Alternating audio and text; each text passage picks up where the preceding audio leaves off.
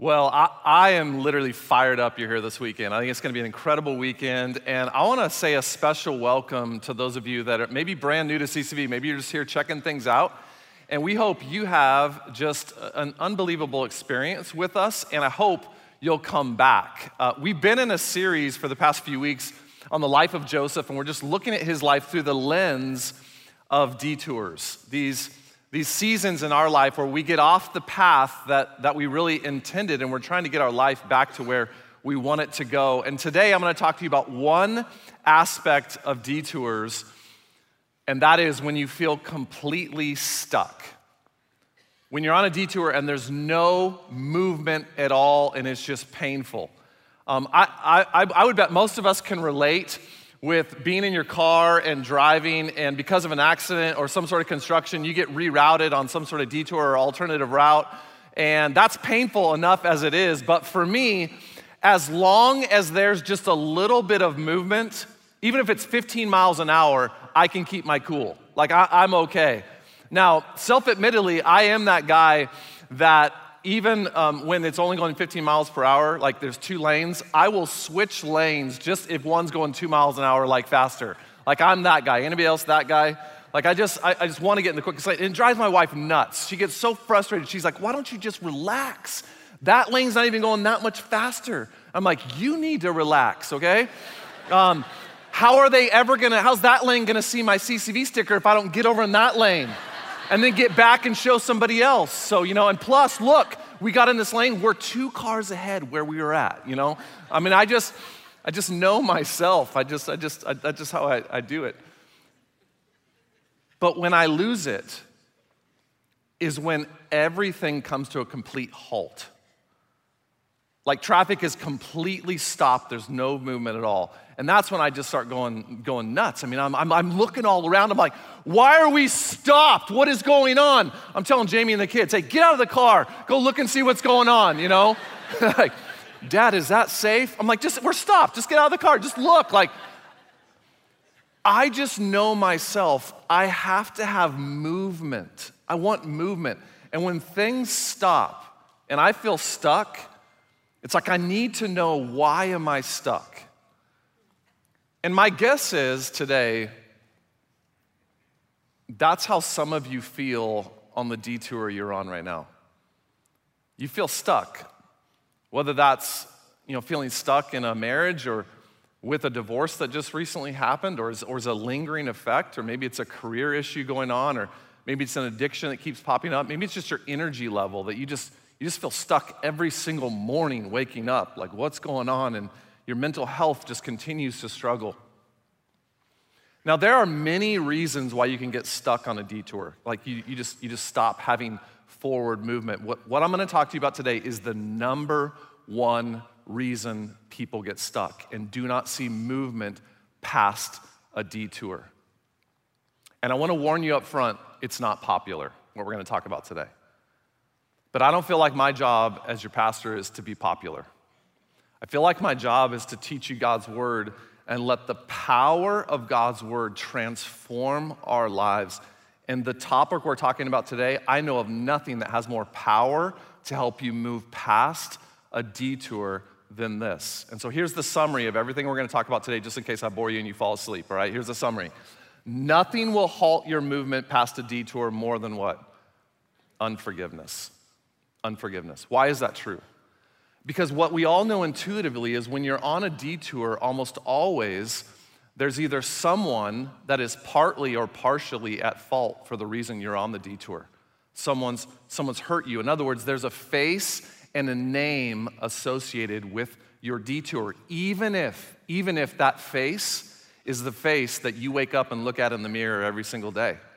Because oftentimes the person who's hardest to forgive is actually you. But no matter what hurt you've experienced, there's always a dilemma.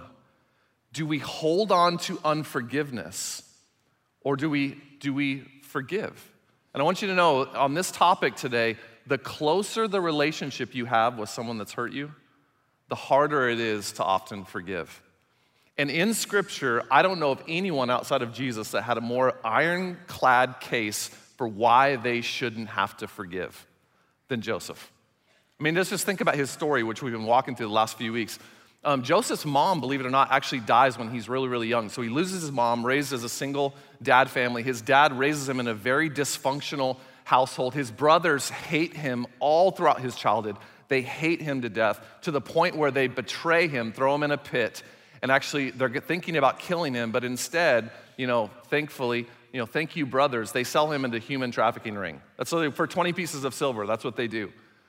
And if Joseph, on this detour, on this path, is eventually wrongfully thrown into prison, and you can just picture in your mind Joseph sitting in a dark prison cell with rats running all around him and just shackled, and it's just nasty. And he's just running over in his mind all the hurt he's been through and all the revenge he should take. But in a twist of fate, Joseph gets out of prison because he's the only one that can interpret Pharaoh's dreams, the most important and powerful man in the world at the time. And Joseph interprets Pharaoh's dreams and says, Pharaoh, 7 years from now, there's going to be a famine. And the famine, if you don't prepare for the next 7 years for it, it's going to wipe out and kill so many people. And Pharaoh likes Joseph's interpretation so much and his advice that Pharaoh promotes Joseph in a split second to the second most powerful man in the world because he controls all the grain distribution, all the food distribution for the whole entire world at that time, because as he's going to prepare. And in this moment, as Joseph gets promoted, the famine hits.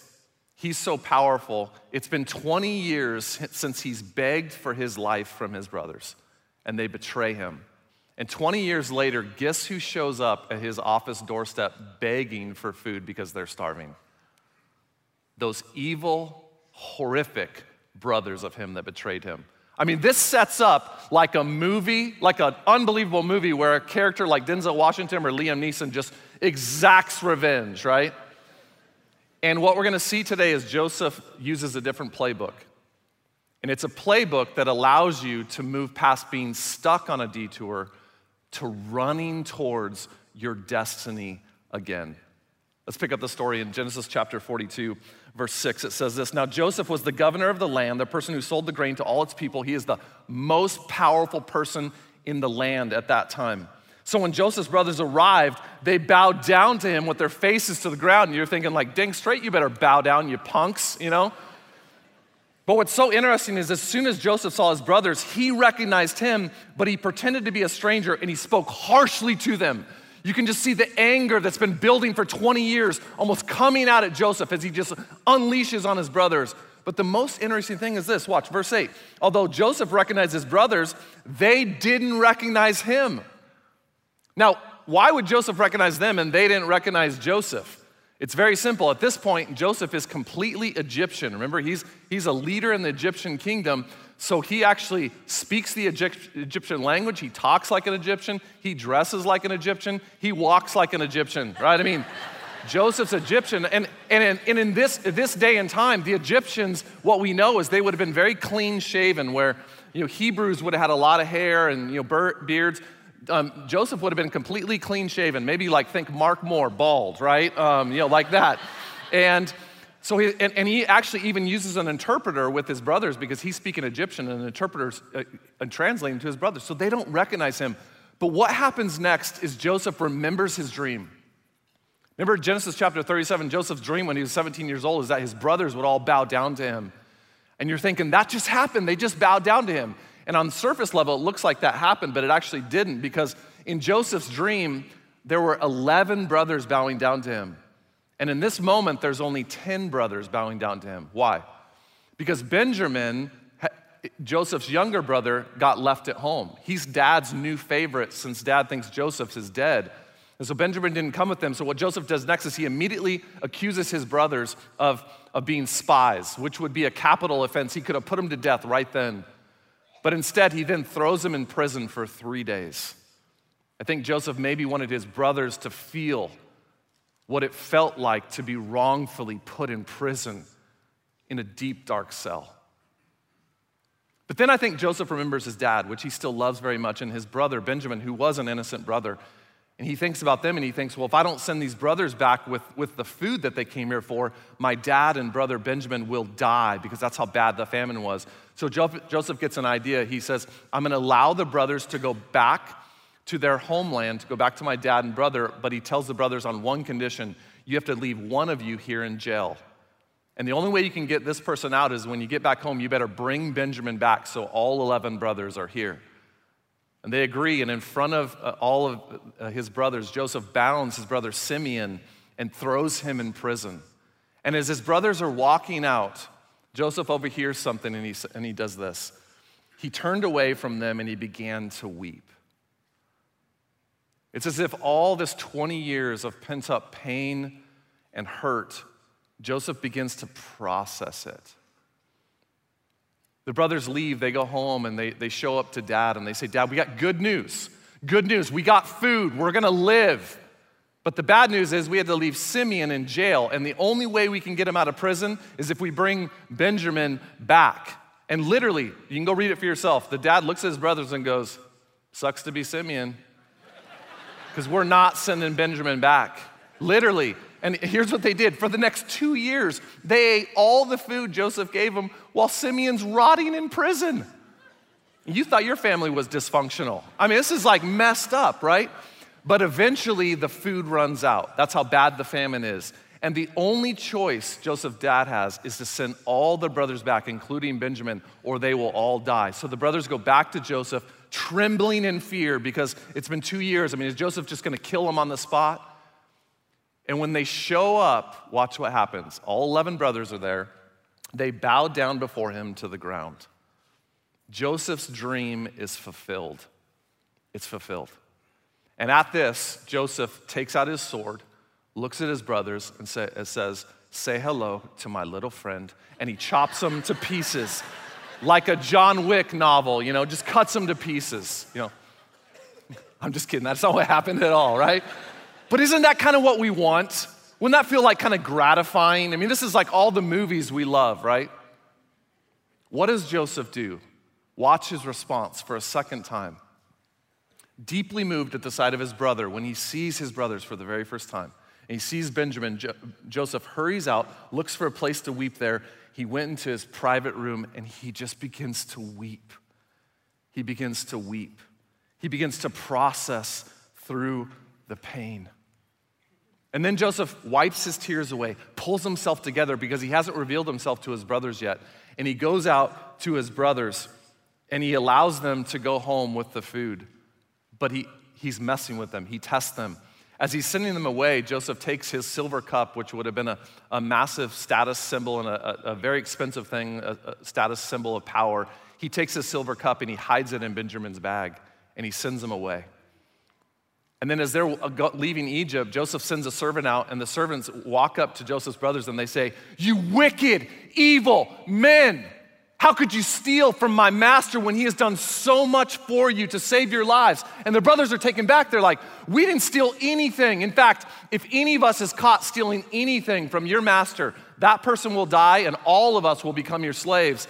The servants say, sure enough, search the bags. They search the bags and of course, they find the silver cup in Benjamin's bag. And Joseph's brothers tear their clothes in grief because they know it's over. They go back to Joseph trembling, knowing that they're maybe gonna die or be slaves for the rest of their lives. And Joseph looks at them and says, no, not all of you are in trouble, just Benjamin, just the one caught with the silver cup. And then in a twist of fate, I want you to log this in your memory because it's something you can gloss past in the story of Joseph. We're gonna come back to it at the end of the message. Benjamin deserves to die. And Judah, one of Joseph's brothers, who's not even the oldest brother, raises his hand and Judah says, I will take the place of Benjamin, my life for his life. And at this moment, Joseph can't take it anymore. It says this, Genesis 45:1, then Joseph could no longer control himself before all his attendants, and he cried out, everyone leave the room, except for his brothers. So there was no one with Joseph when he made himself known to his brothers for the very first time. And then Joseph wept so loudly the Egyptians heard him throughout the whole entire household. That's how loud he's just weeping. Third time we see him weep. Then Joseph said to his brothers, come close to me. And when they'd done so, he said, it's me, it's your brother Joseph, who begged for his life when you betrayed me. It's me. The one you sold into Egypt. But then watch the faith of Joseph. Watch this. Watch what he says. And now don't be distressed and don't be angry with yourself for selling me here, because it was to save lives that God sent me ahead of you. And then Joseph says this, so then it was not you who sent me here, but who? But God. And in this moment, Joseph utterly and completely forgives his brothers. He forgives the unforgivable. How'd he do it? I mean, if you want to develop the ability to forgive others when it seems like what they've done is unforgivable, how do you forgive? Because in my estimation, in all of Scripture outside of Jesus, this is the greatest act of forgiveness we see in Scripture. I want to show you 3 things straight from Scripture I think Joseph did that allowed him to forgive, that will allow you to develop the ability to forgive others. Here's number 1, and it's a little surprising, but we've seen it 3 times. Joseph wept. Joseph wept. What do I mean? What I mean is he allowed himself to process and grieve what he had lost. And in my estimation, this is one of the greatest gaps people have with forgiving, is they never process truly what someone's taken from them and really what they've done to them. People just don't do this. What do we do typically when someone hurts us? We just gloss past it, we run past the pain and hurt and act like we're stronger than that. What do? Someone hurts us and all of a sudden we say something like this, oh, it doesn't bother me. Someone walks up and says, yeah, but what they did, I mean, they really hurt you. Like they abused you, they betrayed you, they ruined your reputation. No, not me, didn't bother me. Strong, right here, you know? I'm too strong for that. Like seriously? Oh, it doesn't bother me. Kind of seems like it's bothering you a little bit, you know? I mean, it's like we try to act so macho. Joseph does not do this. He doesn't pretend. He processes the grief and the hurt. He weeps. He weeps so loud that the whole entire household heard him. And I want to talk to men for just a minute because I think there's so many men you've been taught that real men don't cry. And that's kind of your mantra. And yet here we have one of the most godly men in Scripture weeping. Jesus himself wept. So if you think real men don't cry, you may need a different model of what manhood really looks like. Now, that being said, let's talk truthfully. Watching a man just walk around crying all the time, that's annoying. That's just flat out annoying, okay? I'm not talking about that. I'm talking about a woman walking around crying all the time. That's annoying, all right? But what I'm saying is, isn't there a time and a place where you've been hurt to a place where you need to process that grief to the point where you may need to, even in private or however you do it, you may need to shed some tears to process what's been happening. Stop trying to act so macho. Acting like what someone did doesn't bother you is counterproductive. You want to know why? Let me give you an image. When you act like it doesn't bother you at all and you just try to move on, you take a serpent and you stick it in your soul. And what happens is that serpent, at the most inopportune times, unleashes poison outside of you on everyone around you. And some of you are so triggered, you're so angry all the time, and you don't even know why. You see bitterness boil out of you. Your wife, your friends, why are you so mad? And the reason why you need to understand is that anger and bitterness are always a secondary emotion. They're a secondary emotion. There's something underneath anger always. And what is almost always underneath anger, or you spewing out anger and bitterness, is almost always unforgiveness. There's someone you haven't forgiven. And that's why it's so important that you process what you've lost and that you grieve some. And I think it's important for you to actually make a list of what someone took from you. Literally take out a piece of paper or your phone, write their name and say, what did they take from me? What would have been on Joseph's list?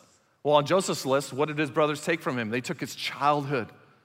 They took his innocence. They took his peace.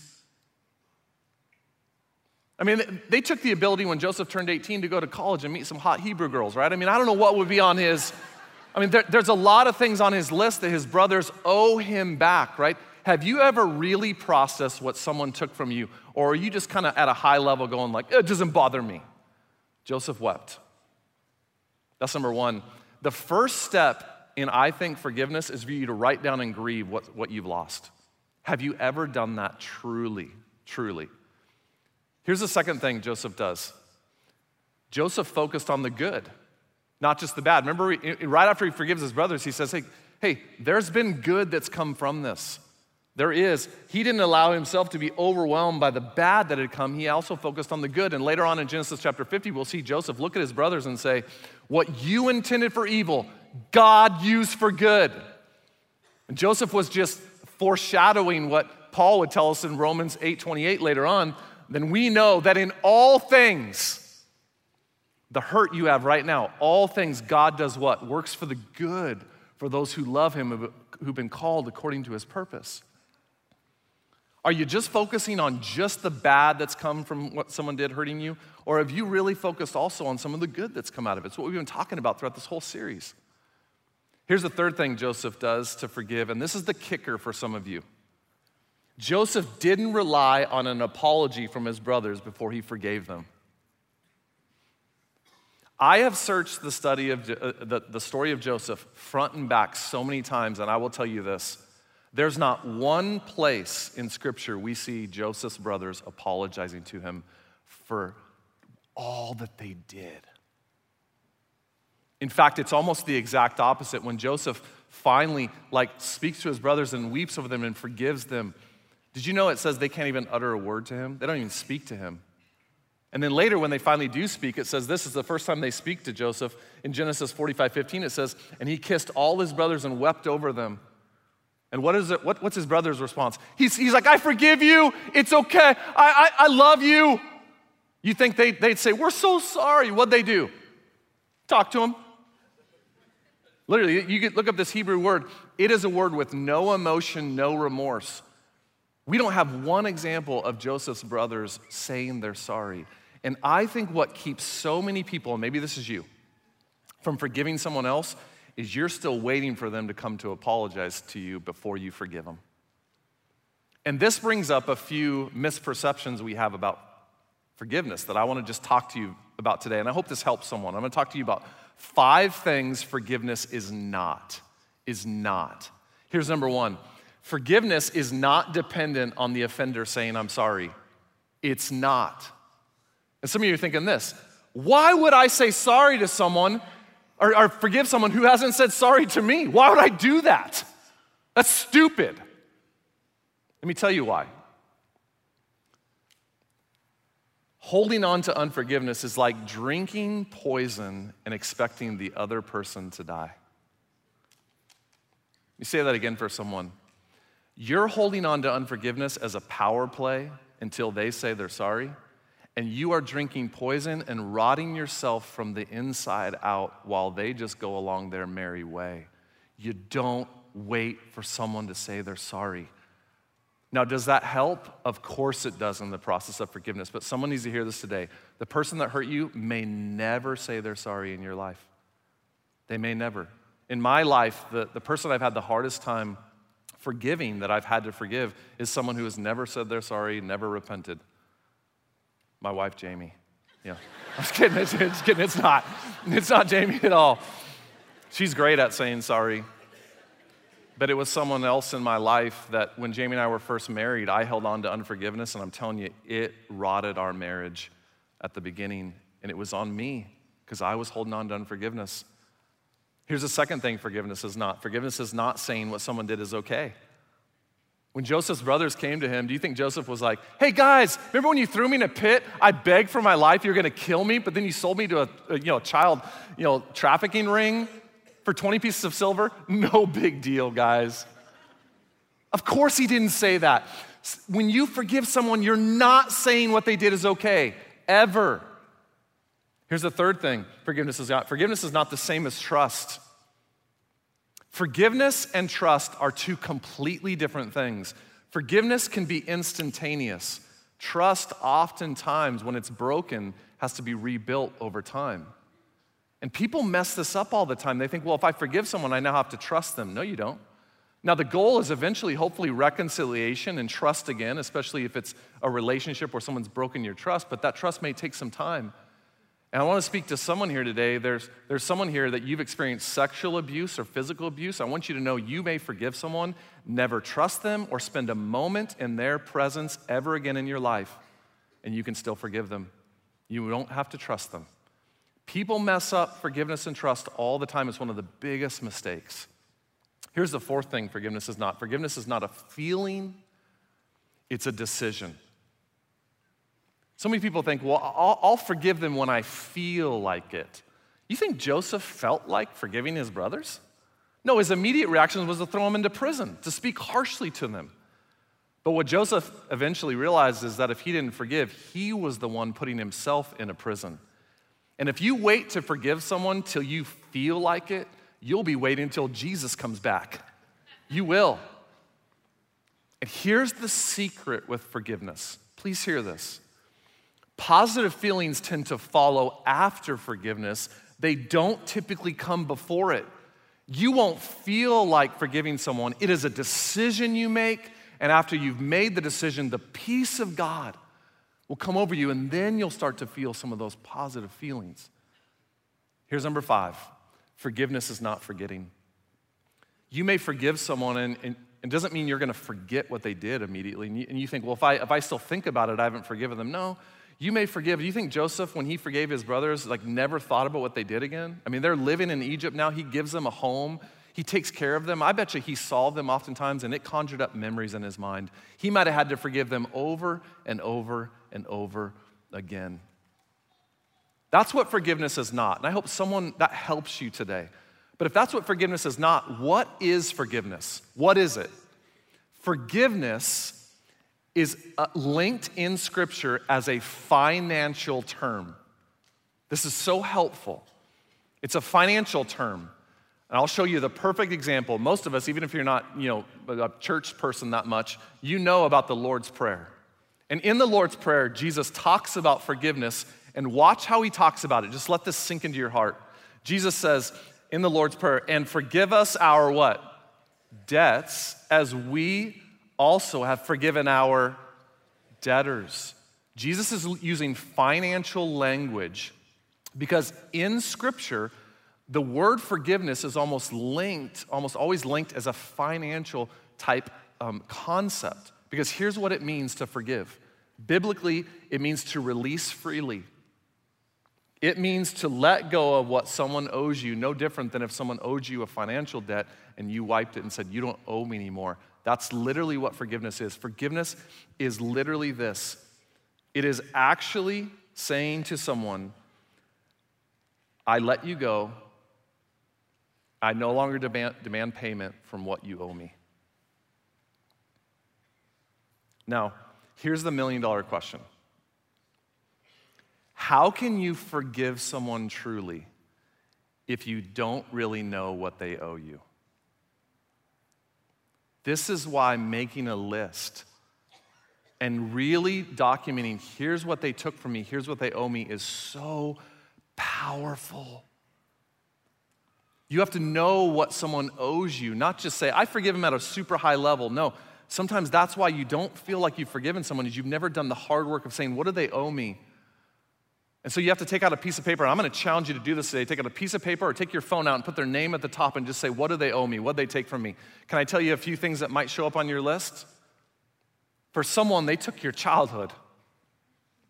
What they did, they took your childhood and what you wanted. They took your innocence. Someone took your trust in men or authority, and you've been struggling with it ever since. They took your reputation.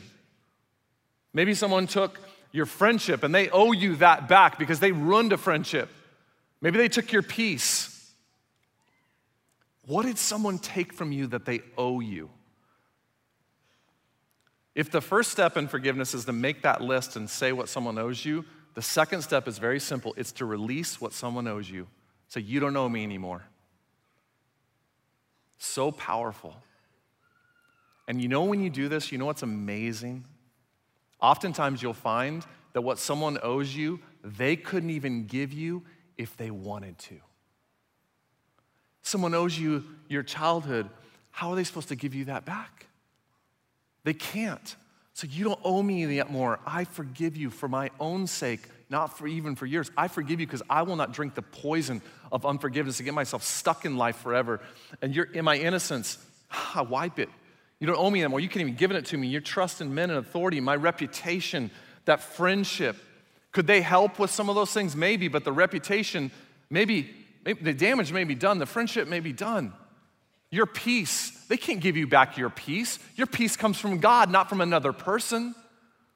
So you make a list and you release them for your good so you're not rotting inside. That is so easy to say and yet so hard to do, isn't it? And that's why today I want you to just hear the real life story of someone from CCV that's had to wrestle with forgiving. I want you to listen to what it's done in her life. Watch this. The emotional gap of being a single parent when everything falls on your shoulder and your whole world is falling apart. You don't have a husband to turn to love you, to help you, to encourage you. And you just feel like you fail your kids. I was 19. And I was dating somebody and I was living with them. I had an apartment. And I had made a conscious decision that I wanted to have a baby. I wanted to have someone that was gonna love me and that would never leave. So I made that decision, not realizing the scope of the consequences. She decided for us and for our safety that it'd be best that we kind of got out of that situation, and she moved in with my grandma, and he decided that he was gonna leave and he took off, and now we have no idea where he's at, whether he's alive or dead or in jail. We don't know. I didn't want my son to grow up with that kind of a male role model. So I made a conscious decision to raise Josh on my own, and we struggled. Minimum wage jobs, barely making it. It was really hard. Josh got into sports when he was 4, started playing soccer, started playing baseball, and the hard questions came, where's my dad? Why is this dad show up for games and I don't have one there? And up until that point, I didn't really question it. I didn't know that I was any different, honestly. I thought that it was just this is how life was. Some people had one parent, some people had both. At the end of the day, I was still kind of like insecure about, myself and who I was, and that I didn't have a dad around. And it started to lead me to be a little spiteful and a little angry with the situation and the cards that I was dealt. But it's like, how can you have a kid and not know or not care to know where he's at or how he's doing? I was so angry on him and not forgiving him and blaming him for those things that I was justifying the actions that I was going through these other years by, other failed relationships or finding unhealthy outlets, which we all do when we're going through those times and we're trying to find anything to just fill that void. We do so much on the regular, I feel like, to hurt God. We hurt his feelings, we sin, we do things to offend. We're constantly making the wrong decisions, and yet he still loves us, and he forgives us daily, every single day. And it's if he can love us and love me enough to forgive me for the mistakes that I've made that haven't just hurt myself, but I've hurt innocent people, I've hurt my children, then the least I can do is forgive him and hope that he finds forgiveness somewhere down the road. My mom has forgiven people that have done brutal things to her. And I think that's why she's so confident in herself, though. I think she's the one that taught me how to forgive. She's someone that taught me how to love. She taught me how to really be a child of God. Forgiveness gave me the freedom. I feel like truly gave me the freedom to just be fresh and be renewed and be restored. And it's never a perfect day. Life is never perfect, but I think I deal with things a lot differently now, through doing forgiveness first I think it allows me to deal with things head on and deal with things in a lot more compassionate, loving manner, and allows me to just be able to, like I said, actively participate in the healing process.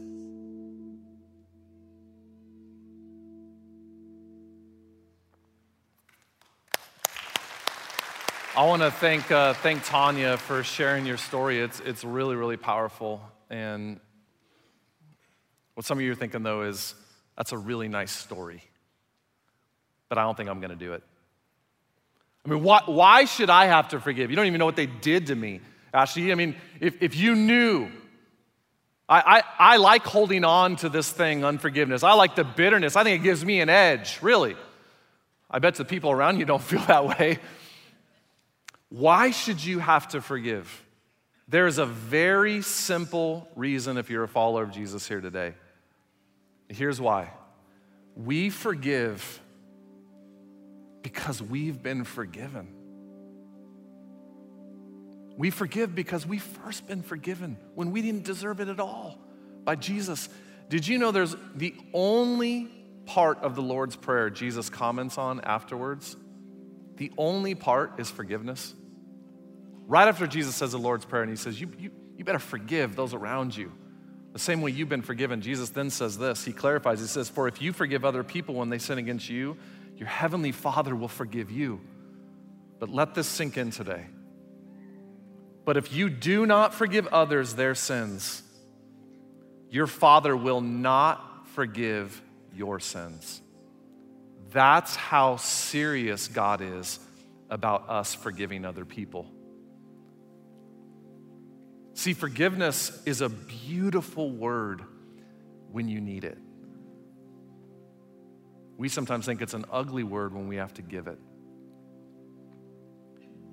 And I think we need to flip the script and realize that one of the most powerful things you will ever do in life is to forgive someone else, to release the bitterness and the pain and the poison that you put in your heart. And listen, you may have to forgive over and over and over again the same exact way God forgives you over and over again when you mess up. Did you know that's one reason we take communion every single week at CCV? It's so that we can be reminded over and over again that God went to such great lengths to make a way for us to be forgiven, to send his son Jesus to die the most brutal death possible so that we could be forgiven. And the most amazing part, potentially, of the whole entire Joseph story to me, you remember when Benjamin gets caught with a silver cup? And he deserves to die, and Judah raises his hand, and Judah goes, I'll take his place. Take me instead of him. Why Judah? I mean, out of all the brothers, why Judah? He wasn't the oldest. He wasn't even the second oldest. Why'd he step forward? It's because, did you know the story of Joseph is simply a foreshadowing of who Jesus is? Out of all 12 brothers, which brother did Jesus come through that brother's lineage? Judah. Jesus is the Lamb of God and the Lion of Judah. Jesus is our example. When he forgave us everything you've done, we're called to forgive others. And if Jesus made a way for us to be forgiven, maybe we need to make a way to forgive others. We're not going to take communion right now. I'm going to wait till the very end of the message to give you some instructions on that. I'm going to come out. But I want to give you one song right now called Jesus Made a Way. And I want you to just, some of you, while the band comes to sing this song, I want you to just ask one question. And here's the one question I want you to ask. While we sing this song, is there anyone that comes to your mind that you need to forgive? Just listen to God. Let's sing together.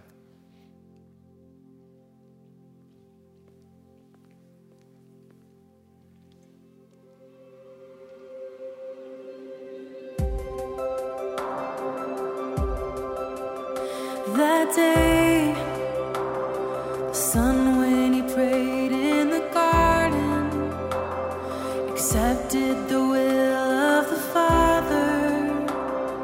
He chose the cross that day. That day, the sins of the world unaccounted, the one who prophets had spoken chose the cross that day. His body was broken. He died in my place. Hope for the hopeless. He conquered the grave. So we sing hallelujah. We sing hallelujah. Jesus made a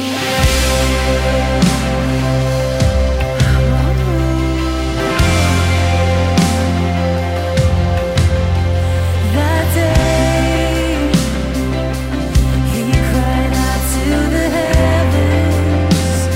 The earth shook with pain for the Savior when he bore the cross that day.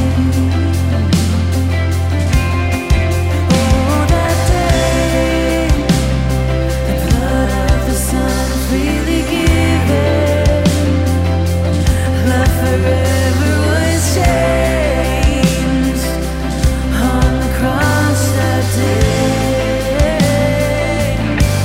His body was broken. He died in my place. Hope for the hopeless. He conquered the grave. So we sing hallelujah. We sing hallelujah. Jesus made a way.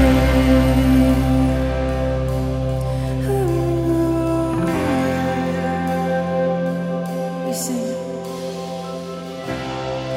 hallelujah. It is finished. Love has won. Hallelujah. Jesus Christ has overcome. Hallelujah. It is finished. Love has won. Hallelujah. Jesus Christ has overcome. Hallelujah. It is finished. Love has won. Hallelujah.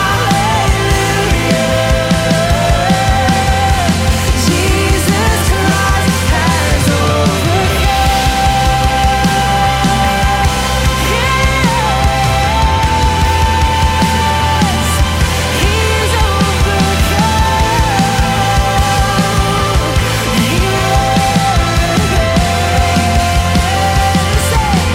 His body was broken. He died in my place. Thank you, Jesus. Hope for the hopeless. He conquered the grave. So we sing hallelujah. We sing hallelujah. Jesus made a way.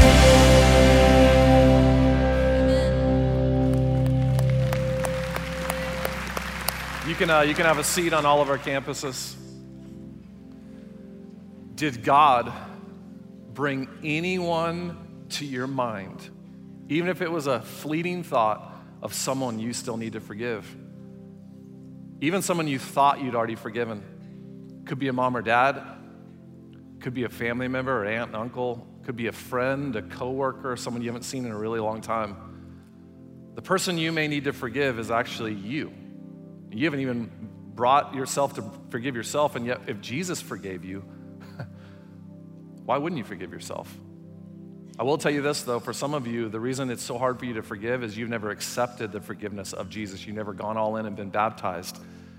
And it's so hard to give something you've never received yourself. Have you received that forgiveness? But for all of us today, if you feel stuck on a detour, you feel stuck, I want you to know you cannot move past what you will not forgive. You'll feel stuck for the rest of your life. And forgiveness doesn't change the past, but it will transform your future. And so I want to pray right now for anyone here that needs to forgive. And here's my challenge to you. When I get done praying, you can stay in your seats and take communion right now, but I'm going to challenge many of you, do not take communion today. Take it home with you. Take a piece of paper, take your phone out, you make that list of what someone owes you, and then you go through a process of just saying, I wipe it clean, you don't owe me that anymore. Then you take communion, because remember what's at stake. If we won't forgive others, how can we expect God's forgiveness in our life? You need to know that what someone did to you to hurt you does not have to be the most defining moment of your life. The most defining moment of your life can be your reaction to what someone did, and that reaction always needs to be forgiveness. Let's pray together. Father, thank you for just you leading the way and forgiving us when we didn't even deserve it. And God, because we've been forgiven, we know we're commanded to forgive other people, as hard as that may seem. But would someone today realize that holding on to unforgiveness is like drinking poison and expecting the other person to die? And Father, you want to free us. You want us to step forward towards our destiny, but we'll never be able to do that holding on to unforgiveness from something done to us. So today I pray for someone to take that communion cup and go home and have a moment, a defining moment in their life where they forgive someone. And when they do, God, would you transform their life like we know you do every time we forgive. We pray this in Jesus' name, amen. Have an amazing weekend, CCV. Love you very much.